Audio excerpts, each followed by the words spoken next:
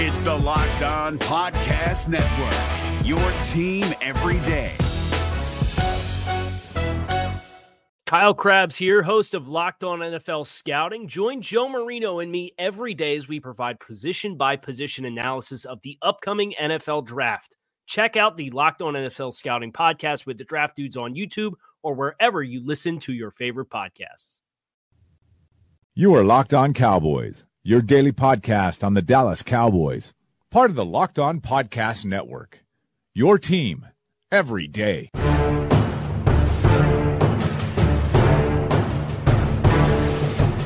Cowboys podcast, part of the Locked On Podcast Network. Thank you for tuning in. I'm your host, Marcus Mosher of Pro Football Weekly and the NFL 1000. You can find me on Twitter at Marcus_Mosher. And joining me today is the one and only Landon McCool. You can follow him on Twitter at McCoolBTB. Landon, how you doing today, sir? I'm tentatively holding on to my seat to hope that we have no more technical problems for the rest of this podcast. And we've only just started. We're 30 seconds in, really. Yeah, the good thing is the audience doesn't know what's going on, but that's okay. Coming up on today's show, we discuss the Cowboys' offensive line. We discuss maybe some interesting positional battles, what Paul Alexander might bring to this group, and what to expect from the entire unit in 2018.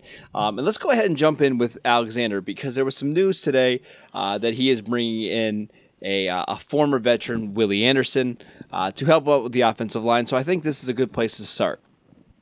What do you expect from Paul Alexander this year in comparison to Frank Pollock from last year?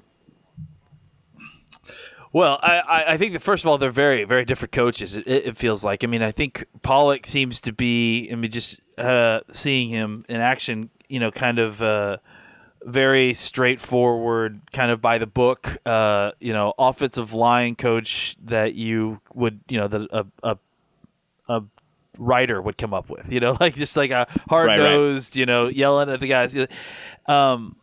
To me, Alexander is a little bit more of a Renaissance man kind of coach. He uses a lot of different techniques and likes to use kind of unique teaching methods and kind of and a lot of really interesting ways of trying to relate to the players and get to get through to them. Just based on what I've seen on interviews and videos with him and stuff, he just seems like a very kind of interesting dude. And yeah, you mentioned that Willie Anderson is coming in to work with the team, the offensive line for a week, I think, and I think that's great because really what we're going to see is an offensive line that's kind of in transition with some of the techniques they may use because of Alexander coming in. I think some extra time with, the coaches are very limited with the amount of time that they're allowed to spend with the players in the offseason and the OTAs and that sort of thing. So having a guy who obviously is going to teach very similar methods come in and kind of get you, warmed up to all that before you go headlong into OTAs really, I think, is a great idea for the team and a great idea for the players because I think, whatever changes we're going to see, maybe the a little bit more power added to the game, added to the play calling and the running game. I think Anderson is a guy who obviously spent a lot of time in Alexander's system and knows a lot of what the coach is going to want out of his linemen, and so this will kind of help, make that learning curve not so steep. If there's one player that you think is going to benefit the most from having Paul Alexander in that room, who would it be? Because I've got a guy that I think is going to dramatically improve under Alexander.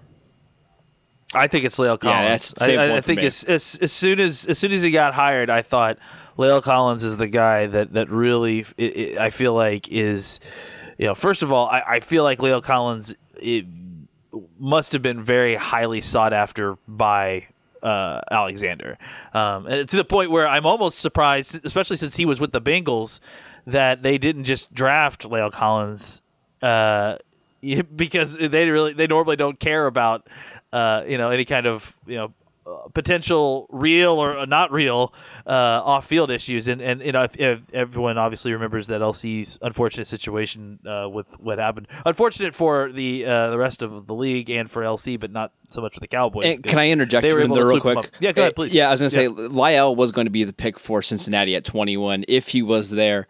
Before this, I know two teams. I know Washington at pick 5 was considering taking Lyle Collins over Brandon Sheriff, and I know the Bengals did love Lyle Collins at 21. So if there was no off-the-field issues, and there's not, he would have been a locked top 20 pick.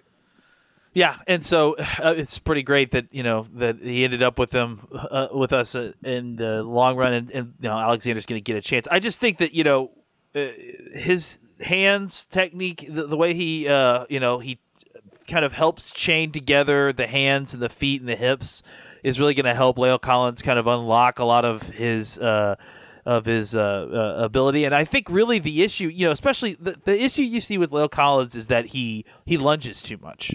And I think one thing that Alexander really helps with a lot of these players is that he teaches his players to keep, and we talked about this I think before, is that he teaches his players to not necessarily need to keep their hands up, but to actually play with their hands down so as to have a complete motion that the offensive lineman is making, and so that it's timed correctly, and it's not one of those things where you have your hands ready and you get too ready for the player and you reach out too far before he gets to you, and that's what causes lunging, is that you get nervous. You're not allowing for the player to get to you in times, usually especially with speed players, and you reach too early and you can't get them, and so you keep reaching, and that's how you get overextended. So I really think specifically La'el Collins is going to benefit a lot from Paul Alexander, but I do think that all of these players, I think, should get some benefit from Alexander, who's got a ton of experience and a lot of really great players that have come out of his system. All right, so let's go ahead and jump into that tackle position. Let's talk about that rest of the unit. So we know that Tyron Smith is going to be the left tackle. Can we go ahead and assume that La'el Collins is going to be the right tackle, correct? I think as it stands right now, yeah. I mean, I feel like they mentioned him as a guard when they drafted him. I think they've given the kind of deference to say. I'm sorry, it's all about Connor Williams here. They kind of gave the normal kind of speak of, well, we'll try him out and try him out in any spot and see where he's best. But yeah, I think at this point it's pretty safe to assume. I would assume that La'el Collins is probably staying at right tackle. All right, so let's go ahead and talk about the swing tackle position, because that's a spot that killed the Cowboys last year. Can we go ahead and project who we think is going to be the swing tackle this year? Do you think it's going to be Chaz Green? Is it going to be Cameron Fleming? Or might it depend on the position? Is Fleming a better right tackle than he is a left tackle? Is Green a better left tackle than he is a right tackle? Give us your take on the swing tackle position. Well, first off, before we get into the particulars of this, I need to mention that I think that it was really, really super important that they added a guard. Or let me just say this, and that they added an offensive lineman in the draft. And that to me was the most important thing they could have done this offseason, because I really do feel like this offensive line needed to get back to a point where it could be dominant, not just good enough, and not just, okay, we're good because we can plug in some nobodies next to these all pros and get by. Like getting by is not getting by for this offensive line on this team. Like this offensive line has to dominate in order for this team to function in the manner that it's supposed to. So getting an offensive lineman now, whether it be a guard or a tackle at that point, it was fine as long as they were worthy of being one of the starting 5 on this team. So them getting Connor Williams obviously put La'el Collins back at right tackle, which made this whole conversation of who the backup tackle even possible, because otherwise Connor Fleming was going to come in here and be your starting right tackle likely, with La'el Collins moving back to guard, or Martin was going to step up and have to be a starter, and they were going to keep La'el Collins at right tackle. The fact that neither one of those two options is a reality now, I think, is very good. And not necessarily because I don't think that they couldn't handle the job for a couple games. The problem is we're talking about a season-long position, and on top of that, what happens if Fleming or Martin or whoever the fifth offensive lineman in that scenario gets hurt? Right. Now you're talking about an even more dire situation, and now you're back to where you were last year. And even further than that, we saw what happened last year when Tyron Smith was a shell of a person. We saw even further what happened when we didn't have the tackle depth behind him or the guy behind him to kind of keep that at bay once he started getting hurt. So the idea that we have Fleming and Chaz Green going back to, I guess, his more natural position. And listen, I'm one of those people, we've talked about this before. I'm not writing off Chaz Green at this point at all. I want to see what he does in the offseason, going back to his natural position, an offseason of doing that, an offseason with Paul Alexander, and let's let Fleming and these guys compete. I definitely would not rule out the idea of one of them being a starter, at one side and one of them being a starter on the other side. I actually think it's more likely that maybe Chaz Green is your, hey, if Tyron Smith is out for an extended period of time, he comes in as your starting left tackle for the longer period. Yes. But Fleming's the guy that we dress out every day to come in as our swing tackle. I think that likely is the game day position, but I think that both of them will have value on this team that is now realizing that it's not just you can't just get by an offensive line. We need a strong starting five and then a strong set of backups behind them. And I think they attacked it this offseason, and I think it's gone unnoticed by a lot of people, but not by me, because for me it was the most important thing they had to get done, and they got it done.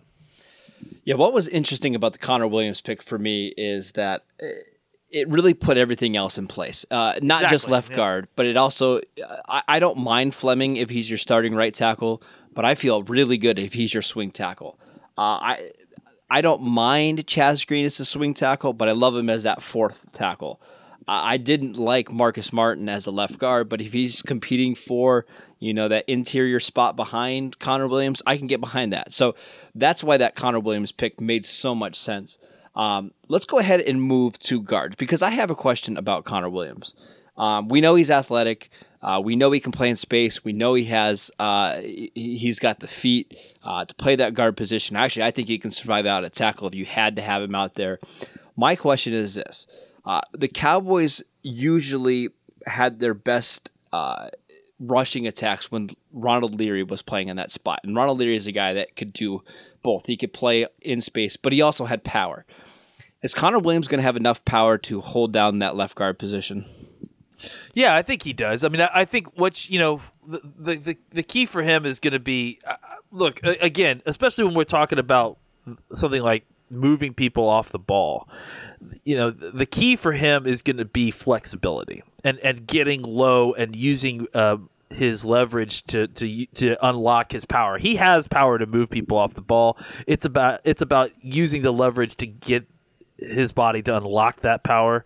I mean, look, this is a guy who could. I mean, you saw the box jumps and all that stuff. I mean, that's not just because he's svelte and able to leap. I mean, that's power that's generating that behind him. So, and I think what we need to consider especially when we're watching college tape of this guy is that he came back last year, but he wasn't all the way back from a knee injury, and so I think that as he gets further and further away from that, flexibility in his lower body will return. Even the flexing will return even more so in his lower body, and that's going to help unlock a lot of this power as well. And again, I think Paul Alexander here is going to help with some of this technique a little bit. I think that this is a guy who has all the tools to be the kind of guard who can move people off the line. And I think and I also think that that's also sometimes, especially now in these kind of zone and power schemes, despite being called power, that it's almost kind of secondary to making sure that they can actually get to the block. I mean that's the thing, is that he's going to be asked a lot to get to second levels. He's going to have no problems with that. He's going to be asked to pull and get out and hit targets in space. He's going to have no issues with that. So there's definitely times when he's going to need to get low and move a body out of the way for sure. But I also feel like that is almost kind of secondary in some ways to his ability to get out in the move and hit targets in space. All right, the next question I have for you, and by the way, I love Connor Williams is going to be a stud. He's so good. I don't really care about arm length. Zach Martin has below average arm length for a guard, and it's fine. In the NFL today, it's not so much about being able to keep defenders off you. It's just be able to keep guys in front of you. He'll be fine. The next question I have for you is, behind Travis Frederick, they really don't have another true center, even on their training camp roster. Now they have Joe Looney, who has taken some snaps there. They have Marcus Martin. Let's say something terrible would happen to Frederick in training camp or beginning of the season. What do you think they would do at center? Would they try to just roll with one of those guys, or do you think they would experiment with moving Zach Martin to guard and maybe putting Cameron Fleming down at right guard? What do you anticipate being the backup plan if Frederick goes down? I mean, I think it really depends on the situation. I mean, if you're talking about a situation like you just described where he gets hurt in a training camp practice and we're talking about for the entire season or for, months on end, I think maybe they try something where maybe Zach kicks into center and then you move some bodies around and see how that works. I mean, that certainly could be a thing that they try. But, I tend to think that, that they may feel comfortable with Looney, or they may feel comfortable with trying to get Marcus Martin ready to play center. I think I'm pretty sure Martin, if I remember correctly, I've seen snaps of him playing center. Yeah, he has. I mean, I think you've got some experience there and some guys that you like that are in your normal, natural backup situation. So I think it's enough that if it was a situation where it's in game, in season, he's out for a game or two, he's out for the rest of the game. I think they would just kind of kick in the normal backup there. If you're talking about something, preseason, long term, I think that might change the equation a little bit, and then you start considering out of the box solutions.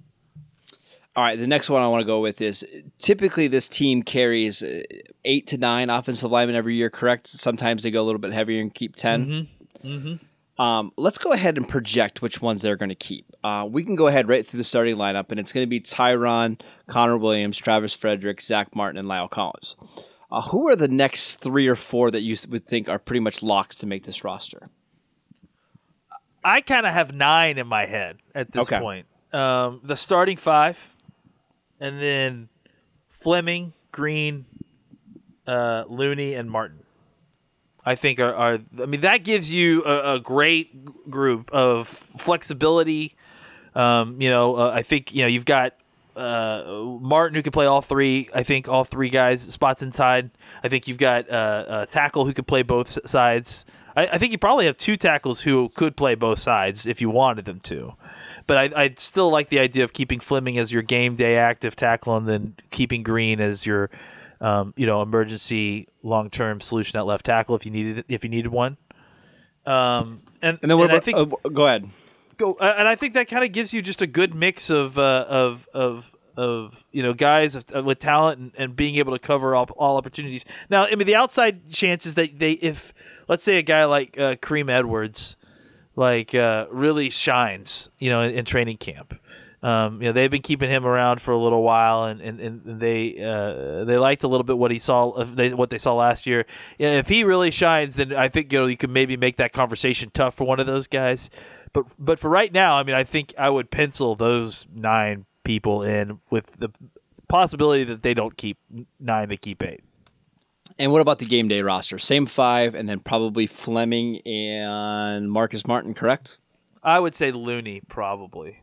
Because I think that because I think we'll see how Martin plays out, because I think that if it were like to go into a game day situation, like just for the game, I think they would probably, if like a center went down, they would probably kick in a guy to play center, and then move one of the guards did to play to take the place, either Martin or Williams, whoever moves inside. And 2 guys I just want to mention really quickly. You mentioned Kadeem Edwards. That's a guy that has great size at 6'4", 313 pounds. Was a 5th-round pick from the Buccaneers in 2015. He's got really long arms. I think he has the longest arms on the team. He has a little bit of experience playing tackle. I think that's another guy that they probably would like to stash on the practice squad just because he can do so much.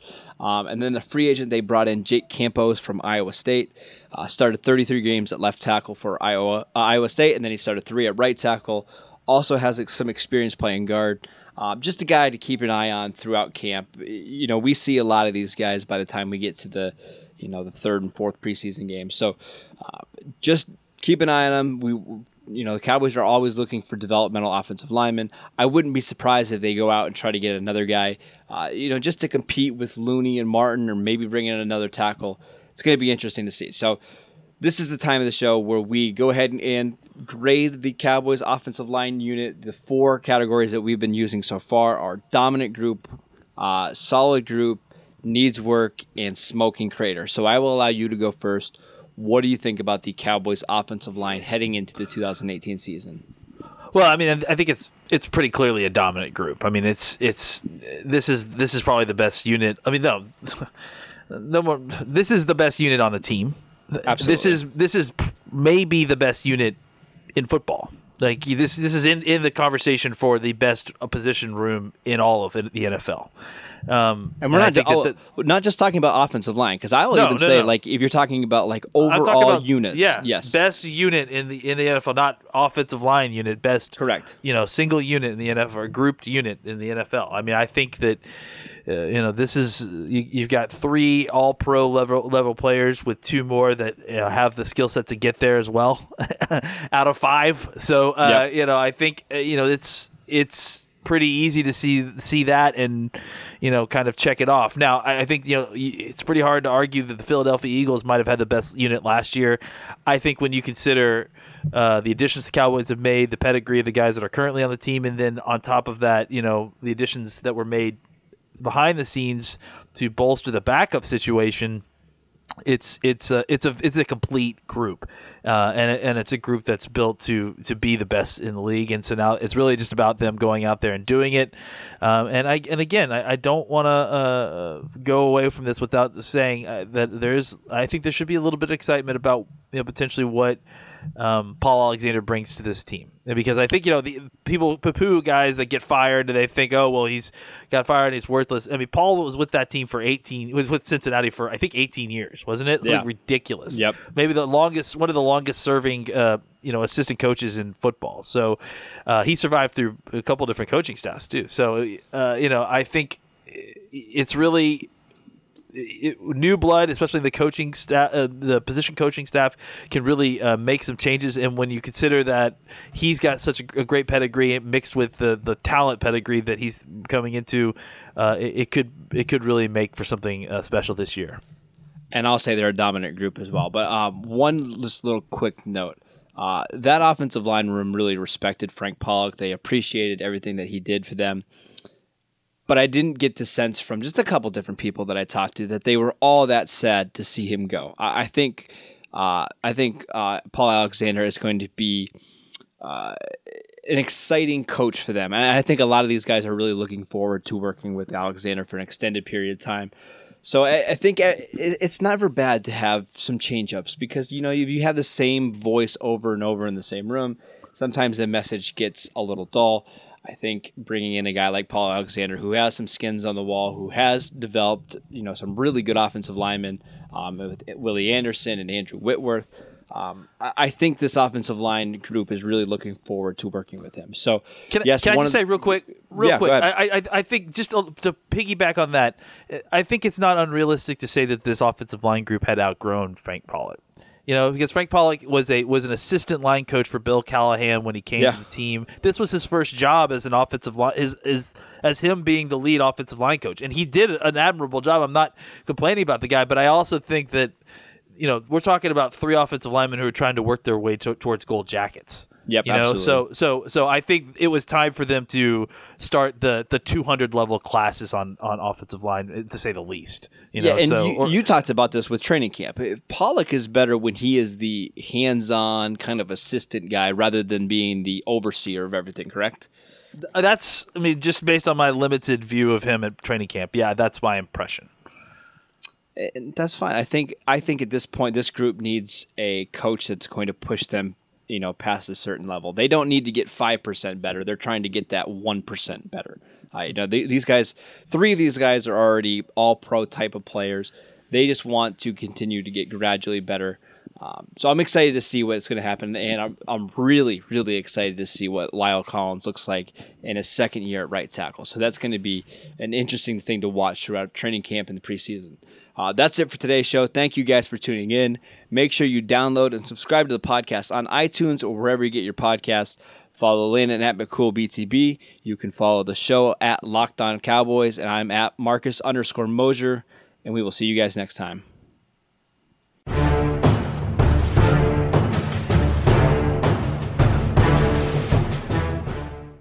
Is your team eliminated from the playoffs and in need of reinforcements? Maybe it's time for a rebuild, or maybe they're just a player or two away from taking home the Lombardi Trophy. Either way, join Keith Sanchez and Damian Parson for Mock Draft Monday on the Locked On NFL Draft Podcast. They'll tell you which college football stars your team will be taking in the 2024 NFL Draft. Check out Mock Draft Monday on the Locked On NFL Draft Podcast, part of the Locked On Podcast Network, your team every day. Hey, Prime members, you can listen to this Locked On podcast ad-free on Amazon Music. Download the Amazon Music app today.